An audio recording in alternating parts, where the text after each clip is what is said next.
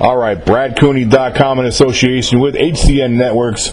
Always a pleasure to have in Congressman Greg Harper.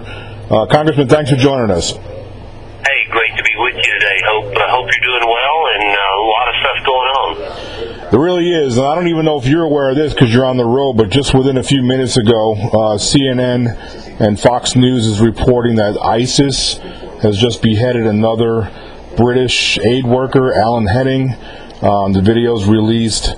Congressman, this is just insane. What can we do about this situation? Yeah, this is a direct result of a failed policy for some time, and when you ignore these things, and of course the president, what has he done? He said, well, we underestimated, meaning the intelligence community underestimated the danger of ISIL, and in effect, the commander-in-chief just threw the entire intelligence community under the bus. It is the president's responsibility to work upon that information, and I think we're going to find that he's probably known about this threat for some time, and I think it's important for the American people to know what has been in those intelligence briefings over the past year or two as far as warnings about this group. And so now we have a vacuum that's been created because the president has telegraphed every move that we've made and said what we're going to do or not going to do, and therefore your enemies know what your strategy may be or may not be. And it's imperative that the president, as the commander-in-chief, give the military leaders what they need to fulfill their mission. And this is the approach that is taken here. And we've had the discussion whether this was going to be called ISIS or ISIL. I think that more probably settled on ISIL because it's not just Syria and Iraq. It is an entire region that is impacted and really impacts around the world potentially. And so you can't. How do you negotiate with someone who beheads people that they've captured and would want to take even their own people? And their attacks have not been limited to foreigners or minority groups or Christian groups. They're attacking Muslims as well. And this is a group that only will understand force and power, and we need to be about making sure we defeat this enemy. Congressman, do you believe that ultimately, at some point, there'll have to be more U.S. ground troops on the ground in order to take care of this? Well, you have to. We'll go back to this. Don't say what you're not going to do as a leader, because this enemy is coming to us if we don't take the fight to them.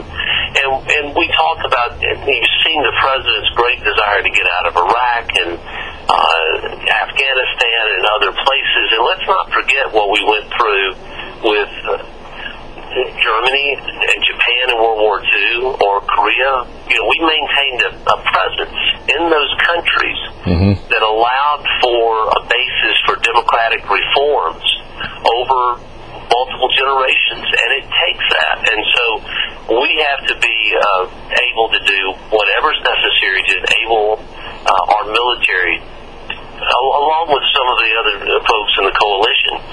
But no country but America can lead on this.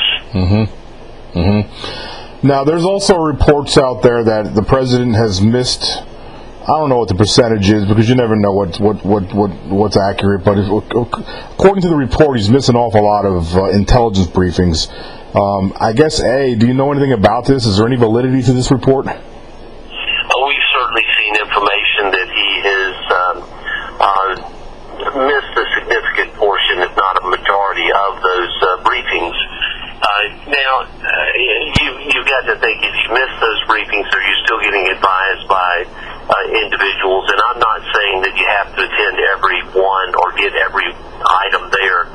But, the truth is we have an administration, a president, and his top advisors that have no great love for the military and no great history with them, whether we go back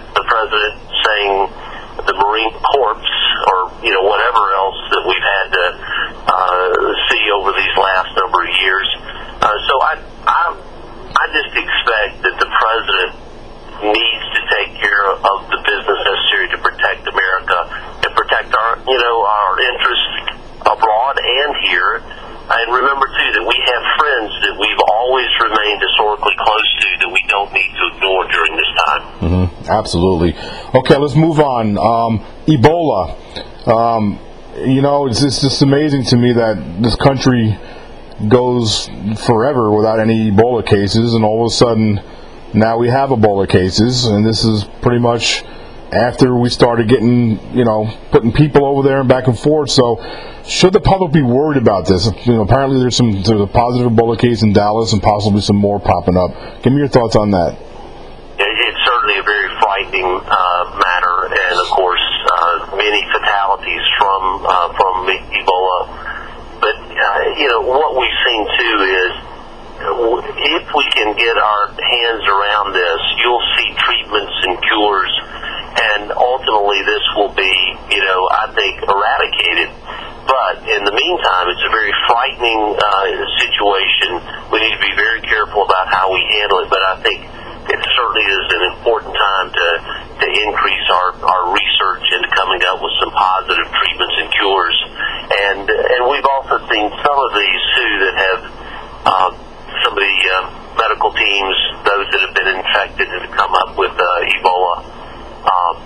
They have some have survived with better care, and so I think you will see improvements there. But yeah, it's very frightening. I don't know that we really know the full extent of it yet, and I'm not sure we've got proper details on it. But it's a matter of great concern and something we can't take lightly. Do you believe that commercial flights in and out of West Africa to America should be at least temporarily stopped? Well, there's certainly an argument for that. I think at a minimum, if you're going to allow it to happen, there's got to be some type of screening process that takes place, and that actually works. And so I do think it's something that has to be reevaluated at this point in time. And in these areas that are the problem areas, you've got to be extremely careful. Absolutely. Okay, let's move on. Midterms are right around the corner. There's some polling out there that shows it may not be quite as easy as some thought it might be for the GOP to take the Senate. What are your thoughts on that? Are we still looking good on this? Well, the Republicans have a great history of snatching defeat from the jaws of victory in some of these Senate races, and so you can't ever take anything for granted. And even a month in 31 days is a political eternity. A lot can happen and change, and it's something that the key thing is we've had a lot of all of the ones that have been nominated. Here's the key thing: the purpose of a political party is to win elections, and the good thing is I think that we have nominated Republican candidates for Senate who can get independent voters and can win a general. That's important. At least gives us a fighting chance. I do believe that we will take the Senate. I think it's going to be extremely close. We could get to 52, which would be quite an improvement. But the combination of those states is changing daily.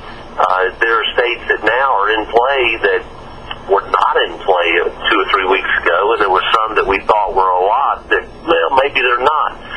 So, I really think we've got an excellent chance with Cory Gardner, who's I served with in the House in Colorado. He's doing extremely well in that area. And so I think that's one they could pick up. And believe it or not, Scott Brown is looking pretty good right now and making progress. And you could get some gifts out there. There's no doubt we're locked in at least at 48 right now. I think we just got to make sure we have the others. There's also a scenario. Not that I would be crazy about this, but you could wake up the next morning after the Tuesday, November 4th election, and we've got 50 to 49 with a runoff in Louisiana that will be like a national mini presidential race for control of the U.S. Senate. Wow. So there are lots of possibles out there. I'm hoping we'll be at least at 51 on election night, and I predict that Dr. Bill Cassidy will win and beat Mary Landrieu in Louisiana. Well, let's hope that's the case. Okay, now let's talk about Mississippi for a minute. The election between Thad Cochran and Chris McDaniel, the runoff, I'm sure you're well aware of what's going on. It's in the hands of the Supreme Court. The challenge by McDaniels is, anyway. My concern, Congressman, I'm dialed into the Facebook and the Twitter and the Facebook groups of McDaniels folks, and there's some backlash. There's some very angry McDaniels voters that are saying they're going to vote for a Democrat instead of for Thad Cochran. That concerns me. What are your thoughts on that? Give me your thoughts. Well, I think that we would have to keep this in mind that there's a whole election and a lot of hurt feelings on this election. But look, hats off to both sides for working extremely hard. You have to say that there were lots of volunteers for McDaniel and Cochran that believed in their respective candidates and worked extremely hard, gave up their time, and so I admire that regardless of the outcome. I had some people tell me, well, if McDaniel wins, I'm not voting for him in November, and I said, yes, you are. Right.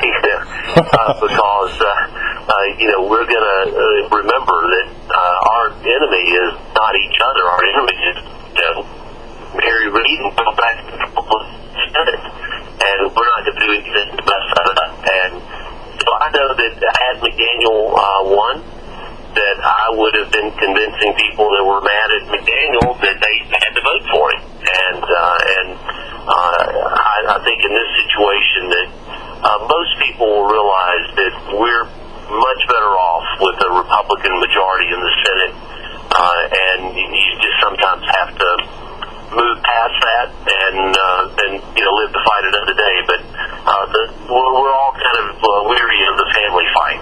Right. I agree. I think if you're a Republican and you voted for McDaniel and it doesn't go your way and the Supreme Court upholds the certification for Thad Cochran, I think even if you're not a big fan of Thad Cochran, you got to hold your nose and vote for him and take one for the team. That's my point on it. Okay, real quick thoughts. We have a U.S. Marine that's been in prison in Mexico now for almost 7 months. This hero was stripped naked. He was beaten. He's still in Mexico. Our president's not doing a darn thing to get him released. What is Congress doing, Congressman Harper? What can you say to assure the American people, the veterans out there, and the Marine families that we're doing something to get this man out?